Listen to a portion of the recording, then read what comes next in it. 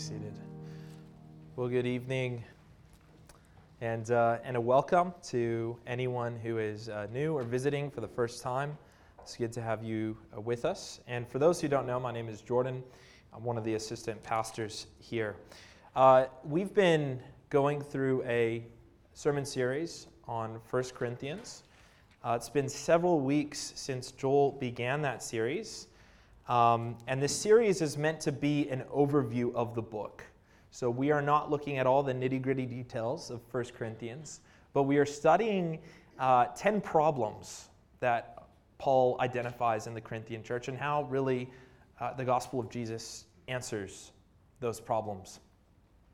So our passage for tonight that Joel assigned to me is called Sexual Immorality Defiles the Church. And it's a difficult passage, but we do obviously recognize that all of God's word is valuable. We preach through God's word here, and we don't shy away from the difficult passages of the Bible. It seems like sometimes there are more difficult passages than there are easy passages, but I trust that God's word will be beneficial for you tonight. So if you would, look with me in your Bibles at page 1134. And that's Sexual Immorality Defiles the Church, chapter 5, verses 1 to 13. And this is God's word. Let me read it to you. It is actually reported that there is sexual immorality among you, and of the kind that is not tolerated even among pagans. For a man, as his father's wife, is his stepmother. And you are arrogant. Ought you not rather mourn? Let him who has done this be removed from you. For though absent in the body, I am present in the spirit, and as if present, I have already pronounced judgment on the one who did such a thing. When you are assembled in the name of the Lord Jesus, and my spirit is present with the power of our Lord Jesus, you are to deliver this man to Satan for the destruction of his flesh, so that his spirit may be saved in the day of the Lord. Your boasting is not good. Do you not know that a little leaven leavens the whole lump? Cleanse out the old leaven that you may be a new lump, as you really are, unleavened. For Christ, our Passover lamb, has been sacrificed. Let us therefore celebrate the festival, not with the old leaven, the leaven of malice and evil, but with the unleavened bread of sincerity and truth. I wrote to you in my letter not to associate with sexually immoral people. Not at all meaning the sexually immoral of this world, or the greedy and the swindlers or idolaters, since then you would need to leave this world. But now I am writing to you not to associate with anyone who bears the name of brother, if he is guilty of sexual immorality or greed, or is an idolater, reviler, drunkard, swindler, not even to eat with such a one. For what have I to do with judging outsiders? Is it not those inside the church whom you are to judge? God judges those outside. Purge the evil person from among you. Well, this is God's word. Why don't we ask his help in understanding it? Let's pray. Our Father in heaven, we thank you for your word, and we thank you for this particular passage and what it has to teach us. Lord, help us to understand. Give us wisdom that we might understand your word correctly. And Lord, may you use it to help us as we grow in our faith, as we live as followers of our Lord Jesus Christ, as we seek to serve him in this world. Lord, help us. And Lord, we pray that your word would really just penetrate those parts of our lives that need to be conformed and changed to you, that we might be better followers of Jesus, and comfort us as well through your word. We pray it in Jesus' name. Amen. Well, over the last 5 years, I've come to realize, and you might realize this too, but we have a very different way of speaking. I have a Canadian accent, you have an Australian accent. You have these words that you use that I don't always understand. And some of these phrases I've come to know I find interesting. What I call a carpenter, you call thanks. What I call a sandwich, you call a Sangha, yeah, a Sangha. And when I say the parking lot is full, you say the car park is chockers, yeah. Chockers. That's interesting. But there's this expression you have, and many of you say, she'll be right, mate. She'll be right. I've heard people say that all the time. It's a classic Aussie phrase, she'll be right, no worries. Hakuna Matata, everything is going to be okay. And in my attempt to become more Australian, which is painful for some of you, I've decided to adopt that motto, she'll be right. The dishes need to be washed, she'll be right. The lawn needs to be mowed, she'll be right. The car needs petrol, she'll be right. But the question is, will she be right? And the answer is no, not always. The laid-back approach to life doesn't always work. We know that. We know that that dishes in the sink will stink up the house. We know that an overgrown lawn will attract the rage of the neighbors. We know that a car without petrol is a car that goes nowhere. We all know that. She'll be right doesn't always work. And she'll be right doesn't always work in the church either. And I think Paul discovered that here in this chapter. The she'll be right, the laid-back approach to the church, to sin in the church, was not okay. And Paul sees that here. He sees that the church is struggling with sin and immediate action needs to be taken. And so he writes this letter. And he writes it about 2,000 years ago. And he writes to this little church off the coast of Greece. And they were facing some major problems. The Apostle Paul addresses these problems. One of these problems was disunity in the church. Joel spoke about that the other week. Another problem was some divisions regarding the Lord's Supper. There were issues regarding head coverings. There were all kinds of issues. Lawsuits, Christians filing lawsuits against each other. And tonight we're going to look at one of these problems. And we'll look at how Paul deals with the problem. We'll look at how Paul solves the problem, and then the lesson that is to be learned from the problem. So how Paul deals with the problem, how he solves the problem, and then the lesson that is to be learned from the problem. So let's look at this problem. What was the problem facing the Corinthian church here in chapter 5? Well, he spells it out in verse 1. What was the problem? A report was made to him by someone in the church, likely a woman named Chloe or someone associated with Chloe. And the report was this, that a man in the church, a member of the church, was in an incestuous relationship with his stepmother. It was not a normal situation. It was the kind of situation you might hear about on an episode of Jerry Springer. Obviously, everyone in the church knew what was happening. People in the community knew that this man was having this relationship with his stepmom.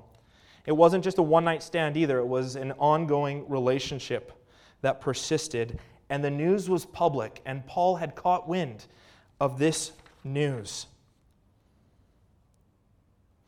The problem was that the Corinthian church accepted this relationship. They were proud that they were so tolerant that they would allow a relationship like this to persist. I mean, after all, this man, he's found love. They didn't care that he was sleeping with his father's wife. It was no issue. It was totally okay in the eyes of the deacons and the elders and the members of the congregation. Now, there's something you need to know about ancient Corinth. Ancient Corinth was kind of like the Las Vegas of the ancient world. Corinth had its own red light district. It was built up on a hill in the form of a temple. And this temple was dedicated to a goddess named Aphrodite. And hundreds, maybe thousands of sex workers, prostitutes, lived in that temple. And at night they would come down from the temple to the docks, to the the marketplace, and they would try and make money off of the men who were passing through the city. This city was a debauched city. This city had a reputation for sexual immorality. This city was a tolerant city, to use the modern word. It was one of the most liberal cities in the Roman Empire. They accepted homosexuality. They accepted men having multiple partners. It was a culture where just about anything was acceptable. And basically nothing was off limits. Nothing was condemned in this city, except for one thing: incest. Incest was condemned in the Roman Empire, not just by the Jews, but also by the Greeks and by the Romans. Under Roman law, it was illegal. And as verse 2 tells us, if you're looking at your Bibles, not even the Jews, or not even the Romans, tolerated it.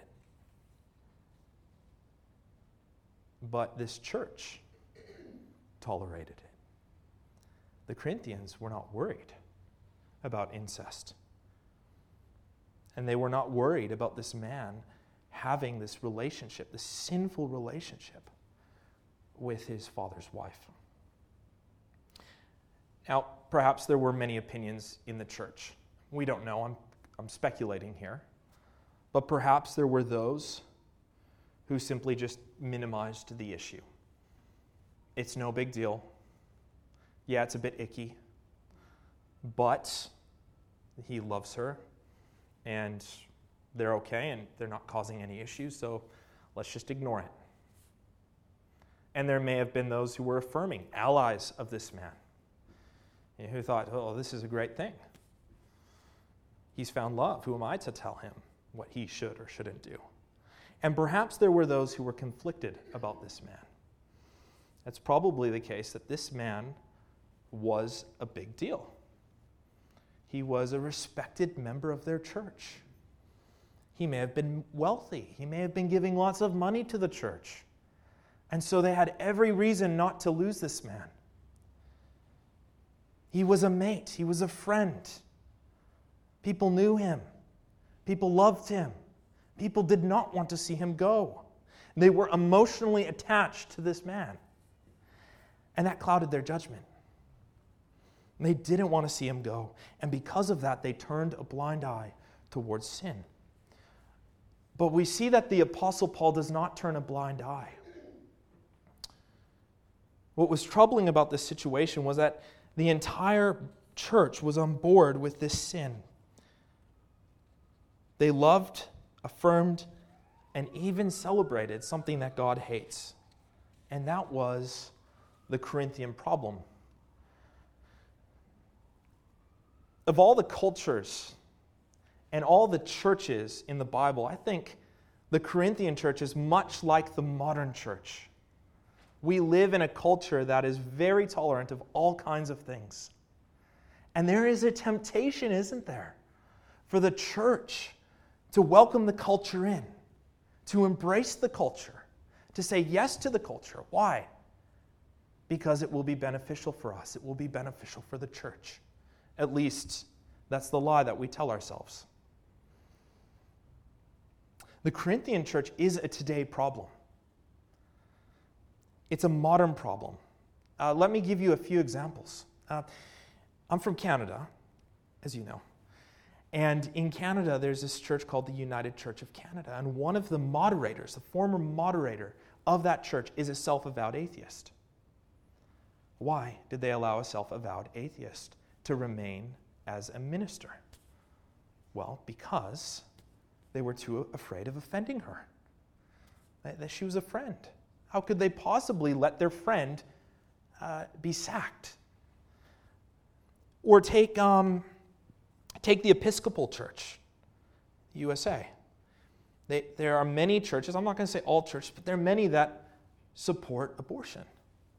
Or take the Uniting Church and the celebration of same-sex unions. And let me pause for a second. And let me ask you a question. Do you think that the Corinthian problem could be a Donvale problem? Because, it's very easy for me to, point the finger at all the other churches that are accommodating the culture. But what about us? What about our church?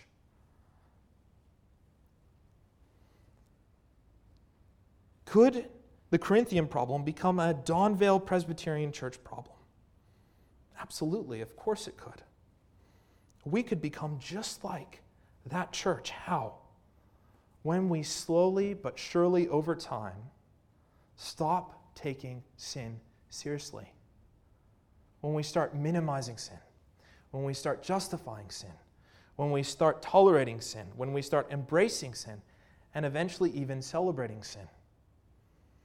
It's been said that the first generation may ignore sin, but the second generation, the third generation, is the generation that embraces and celebrates sin. So the Corinthian problem is not just a problem outside of Donvale, but it's also our problem. How do we solve this problem? How does the Bible solve this problem? Well, it takes sin seriously. It treats it as a real issue. And that brings me to a second point. How does Paul solve this problem? How does Paul address this problem? Now, before we start addressing sin, the sin problem in the lives of other people, or even in the life of the church, we need to take a good look in the mirror. We need to look at ourselves, because it's one of the easiest things that you can do is call out the sins of other people without calling out your own sins. I find it hard. I find it very easy to talk about other people's sin. I find it very hard to tell you about my own sinfulness, but I am sinful. Just ask my wife. Jesus said that before we address the sins that exist in the lives of other people, we need to look at ourselves. Hypocrisy, in the words of Jesus, is addressing the speck in someone else's eye before addressing the log in your own eye. The challenge that I have every week as a pastor before getting up into this pulpit is to address the sins of my own heart, because otherwise I'm just a hypocrite standing here before you. And isn't it our tendency to start addressing and pointing out the sins of everyone else and ignoring your own? Perhaps you've heard the classic example of this. You're sitting through a sermon. The pastor is preaching on something like patience. Your spouse has been a little bit impatient with you this morning, so what do? You nudge her. You give her a wink. He's talking to you. Of course, you're Mr. Patience. You're perfectly patient. Everyone else is impatient, but you are patient. The problem is that you haven't looked in the mirror lately. You haven't seen the log or the speck or the beam that is jammed in your own eye. Before you even begin addressing the sins of other people, you have to come before God and you have to say to Him, I have a sin problem. Lord, forgive me for my sins and help me to change.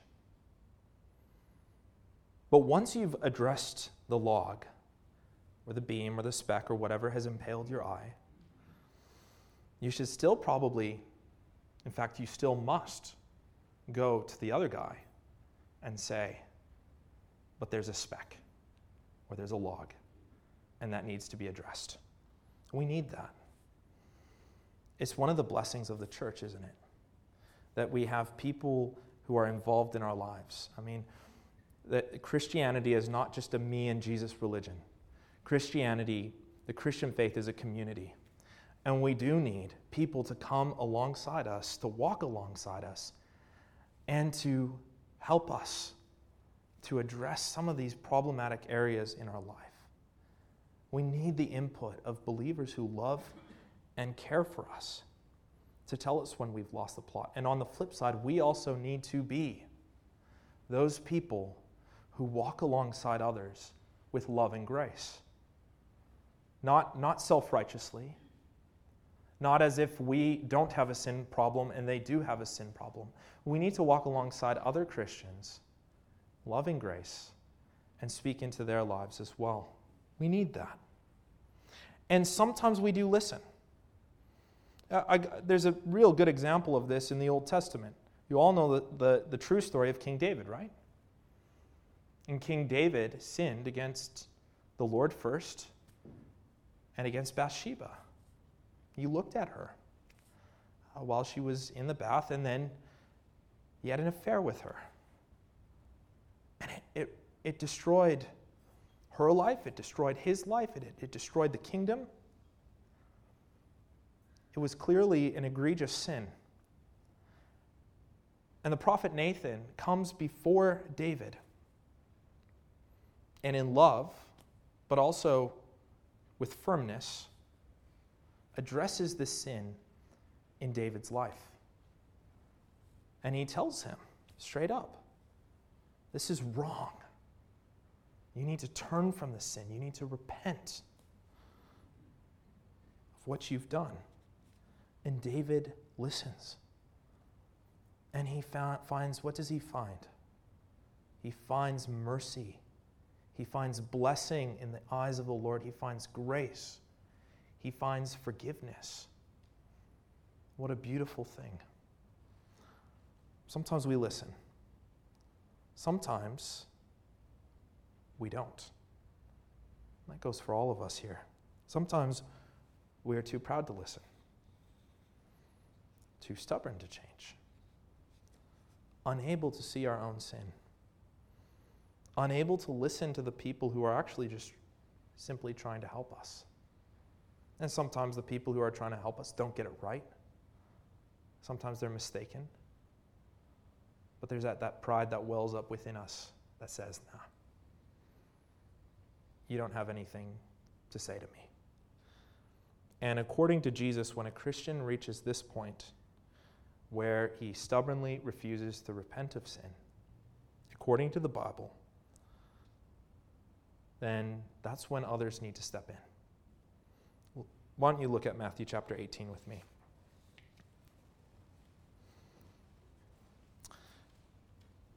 And look at verse 5. And Jesus is discussing conflict in the church or among believers, but this also relates, the principles still relate to how we address sin in the lives of believers. And our Lord Jesus said this in verse 5. He said, if a brother sins against you, go and tell him his fault between you and him alone. You hear that? Go and tell him. Go directly to him. Yeah, how many times as a pastor I have people coming to me, so-and-so did this. Can you deal with it? No, go talk to him first. That's what Jesus said.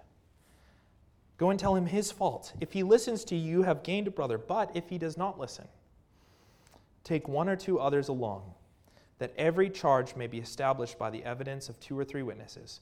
If he refuse to listen then, tell it to the church, and if he refuses to listen even to the church, let him be to you as a Gentile and a tax collector. Now that's pretty clear, isn't it? I mean, the Lord made it simple. He didn't make it difficult. We're the ones who often make it too difficult. We make it complicated. The Lord actually made it quite simple, quite clear. And think about how this relates to the situation in Corinth. How this would have played out in Corinth. A man is sleeping with this lady. It's an incestuous relationship. The church doesn't take action, but they should have. And if they had implemented the pattern that Jesus gave them in Matthew 18, this is what would have happened. One of this man's close friends would have come to him and said, look, this has got to stop. You know this is wrong. He would have opened up the Bible, and he would have worked through it with him, and he would have explained why he needs to stop. And if the man persists, then what should have happened?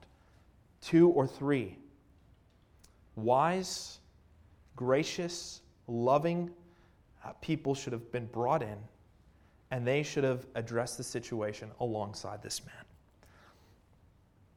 And then what? If this man continued to persist, that's where the elders get involved. And it's not one of these situations where you go in and there's no grace and there's no love and there's no attitude of humility. This all needs to be done with an attitude of love and humility. And the elders should have pulled him aside and reminded him of who he is in Christ and what Christ has done for him. And then encouraged him to break this relationship off. But we know, as Paul tells us, that in this situation, after several efforts have been made to address the situation, we know that from verse 9, this man has to make a choice. And his choice was to continue, to persist in sin. What should the church do in that situation, in these final stages of what we call church discipline? What does Paul do? Look at back in 1 Corinthians chapter 5. Look at verses 2 to 5. And I'll read verses 2 to 5 for you. He says, the first verse here is very clear. Let this man be removed from you. Remove this man. He is to leave the church. Then verse 3. For though I am absent in the body, I am present in the spirit, and as if present, I have already pronounced judgment on the one who did such a thing. When you are assembled in the name of the Lord Jesus, and my spirit is present, with the power of our Lord Jesus, you are to deliver this man to Satan for the destruction of the flesh, so that what? So that his spirit might be saved in the day of the Lord. Now, if I were to compile a list of difficult Bible verses, that would be on the top 10. It's hard to understand, and it sounds kind of harsh. But this is how I understand the verse. This is how I take the verse. And other commentators agree. Or I guess I agree with other commentators. Paul has to make a judgment call here. Because the Corinthians weren't making a judgment call. The Corinthians were taking that she'll be right approach to church discipline. They were letting it slide under the rug. And Paul has to make a judgment call. Now, Paul is not in Corinth. He's not present with them. He's hundreds of miles away in Ephesus. He's not there with them. But in this letter, he's saying that the judgment call that he's made carries weight and it carries authority because he is issuing that judgment call in the name of Jesus as an apostle. So he uses this language to ensure that they take action because he knows what? He knows that they're probably not going to take action. And he says, you need to remove this man. Why? Because it is having a negative effect on the entire church. The entire church is being led astray from Christ because of this man. He is to be removed from the church community. He is to be removed from that place where he gets that blessing of fellowship and that blessing of hearing the word of the Lord and that blessing of partaking in the Lord's Supper and being part of that community. They are to remove him. And once they remove him, where are they to put him? There's only two places. Either you are part of God's people or you are not. And so they are placing him back into the world. Now, let me ask you a question. Of all the characters in the Bible, who is the one who can tell me the one who is called the God of this age? Satan. Jesus called him the prince of the power of the air, the one who prowls like a roaring lion. And in a sense, Satan's realm is the unbelieving world. That's the realm that he's assumed for himself. So what does Paul mean when he says, "Oh, deliver this man to Satan"? He's saying, put him outside of the church and put him in the realm of Satan. That's the place where Satan is king. And the hope is that the severity of being cut off from the church might wake him up, might shake him up, it might stir him up, that he will come to his senses, and hopefully he will realize, hey, wait a second. This is not where I want to be. I want to be back there with God's people. I don't want to be out here with the roaring, prowling lion. I want to be in the presence of God as his people gather together for worship, which is what Paul says, that the presence of God was there in the church. And hopefully, the aim is that his sinful habit, what Paul sometimes calls the flesh, would be destroyed, which is what Paul is on about here in this chapter. And the goal ultimately is that he will be saved, that he will come to his senses and he will believe and be reconciled to the church. Now, let me just say that taking this man, removing him from the church, that only solves part of the problem. There's still a problem at the church. Even if you take the man away, you still have a church that has a very tolerant view of sin.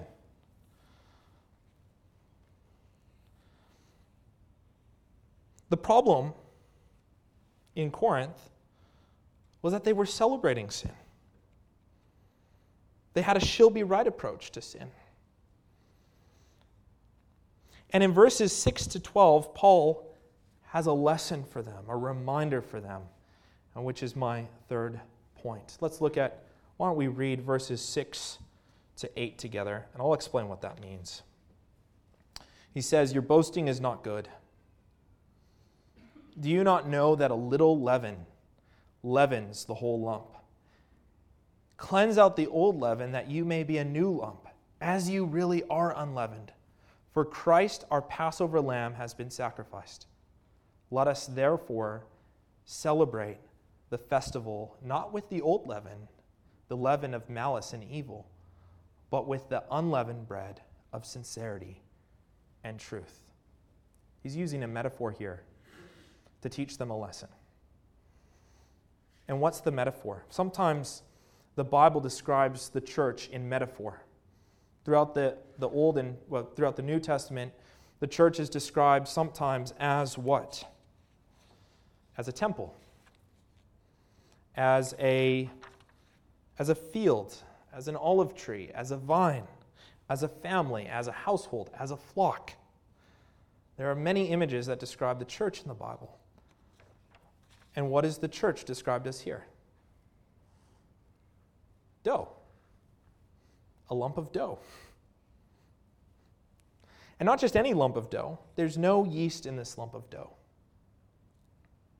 There's another metaphor in verse 6. What's the metaphor? Yeast. Now, for a cappuccino, can anyone tell me what yeast? Some of you might need a cappuccino.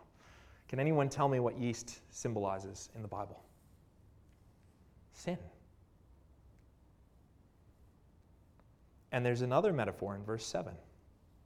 The metaphor is the image, I should say, not metaphor, but an image. The image is a lamb. What does the lamb represent? Jesus. Sunday school answer. Jesus sacrificed on an altar, the lamb that was sacrificed on an altar. And this image points us to Christ. Now, let me explain the passage. Roughly every April, though it changes from year to year, as we celebrate Easter, observant Jews are celebrating a different holiday. Do you know what it is? Passover. And after Passover, they celebrate another holiday, so back-to-back holidays. Passover, then the Feast of Unleavened Bread. And on that holiday, it's roast lamb for dinner, and then unleavened bread for the rest of the week. Now, as Christians, we know that the lamb sacrificed on Passover symbolizes Christ's sacrifice for our sin. But that's not all. Immediately after Passover, Jewish people go into their house, they go into their cupboards, and they go into their kitchen, and they go under their sinks, and they go behind their couches, and they look for any shred of yeast, and they eliminate it. They still do that to this day. They still celebrate this feast. Because yeast symbolizes sin. And the Passover lamb symbolizes the destruction of sin, the removal of sin. And so what Paul is saying here, through this image, trying to explain this passage here, what he's saying that since Christ destroyed sin on the cross, since he eliminated sin, since through his death he forgave our sins, we should, therefore, go and eliminate sin from our lives and from our churches and from our communities. That's the language is describing our fight against sin, putting sin to death, that we might eliminate sin. And that's what he says in verse 7. He says, get rid of the yeast, a.k.a. get rid of sin, look for sin, fight sin, battle with sin, resist sin, flee from sin, clean your house when it comes to sin. And that goes not just for the church. I mean, he's using this metaphor to describe what should be done in the church. He's saying, remove sin, remove this man.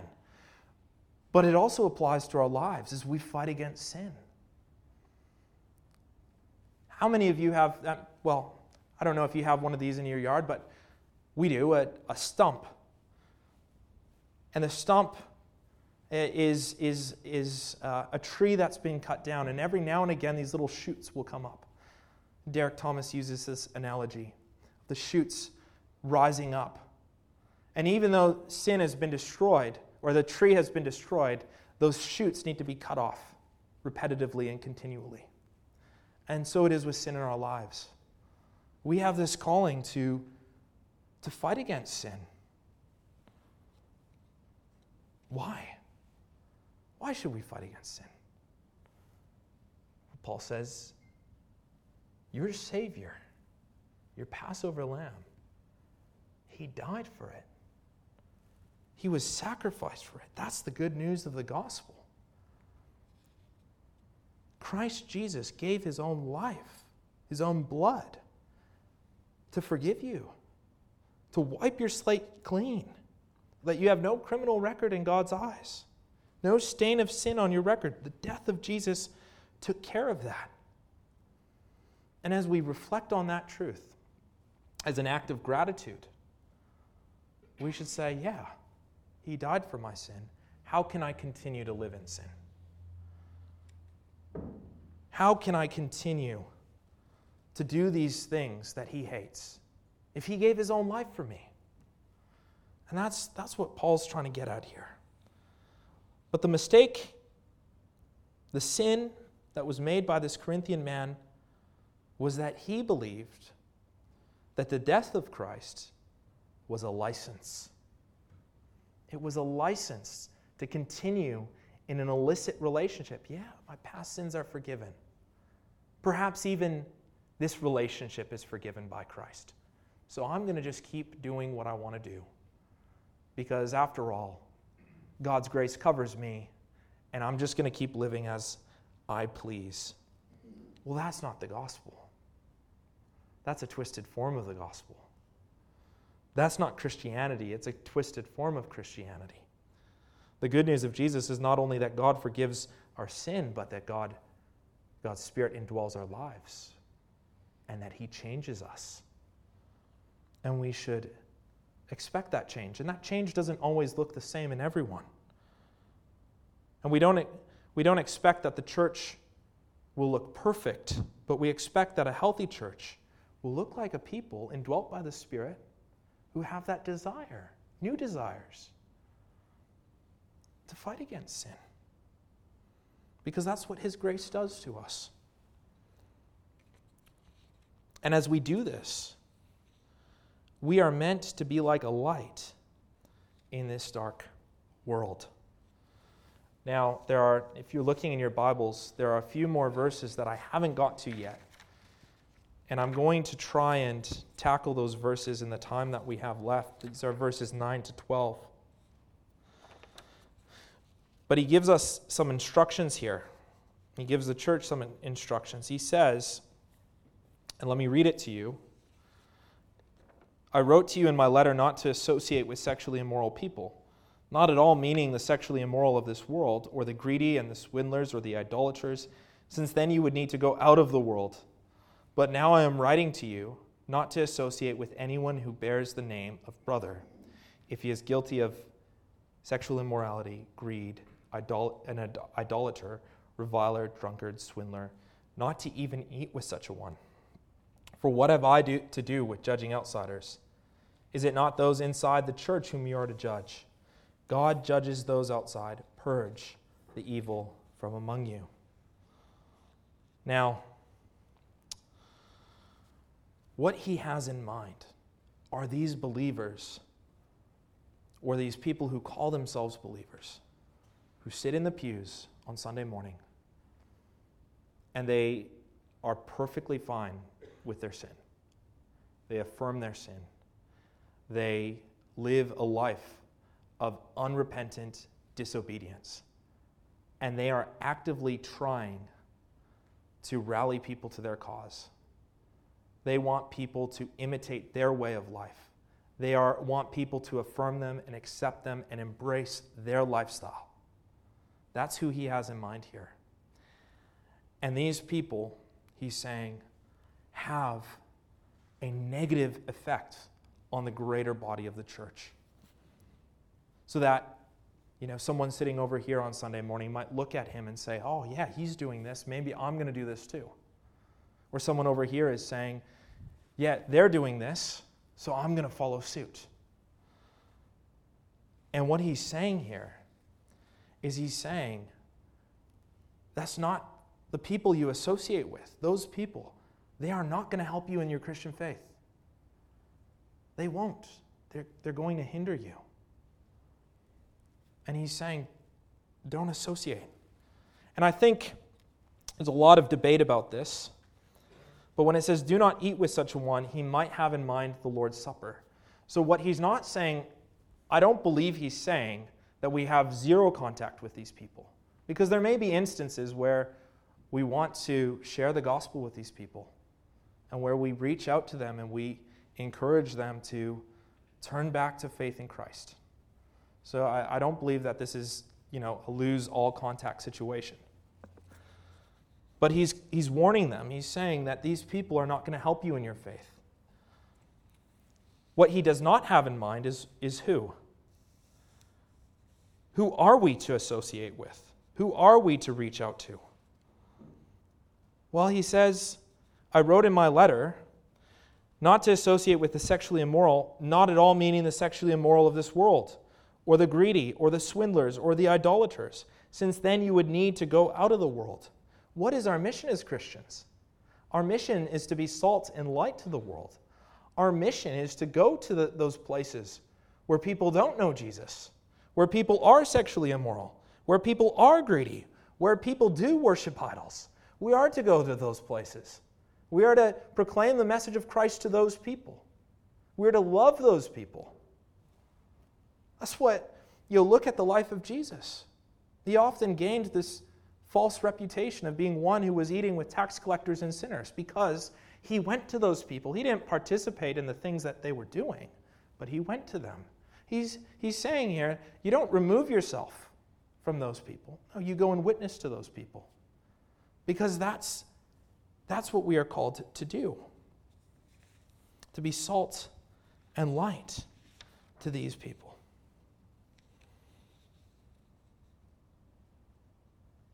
So, that's chapter 5, really. And chapter 5 is this reminder that when it comes to, and it's pretty full on, isn't it? When it comes to sin in the church, we can't afford to take a she'll be right approach. No, we need to deal with it. That's the message that he wants to give us. And the gospel of Jesus Christ does give us a way to deal with it. We are called to deal with it as Christ. We can think of that as we deal with conflict or sin in the church. We might remember that we deal with these things as we as we reflect the person of Jesus Christ, we bear his image as we deal with these things. So we deal with these things with love and grace. Let me conclude with this story about St. Augustine. You all know who St. Augustine is? No. Okay, we'll do a sermon series on church history. Did you know St. Augustine was something of a rascal? He was a bit of a rascal. He got himself into all kinds of problems. He wrote this big, long book called The Confessions. So he didn't paint himself as a holy man. He he confesses the lies he's told, the things he stole, even the story of a mistress he had. In some ways, without the incest, he was like the Corinthian man. But he discovered God's grace, and he was converted. And on one of his visits back to his hometown, he came across who? His mistress. She called out to him, "Augustine, Augustine, Augustine, it is I." He just ignored her. "Yeah, Augustine, it is I. Remember me." And you know how Augustine responded? He said to the woman, "Yes, but it is no longer me." And that's the attitude that we have to have as Christians. As Christians, we will continue in a fight against sin. We will struggle with sin. We will fall. We will make mistakes and sin. But at the same time, we have to say to ourselves, we are not that person who we once were. We have been redeemed by Jesus Christ, and we are being changed by him. So that what? So that we might die to sin, and we might live for him, knowing what? That his grace empowers us. Let's pray.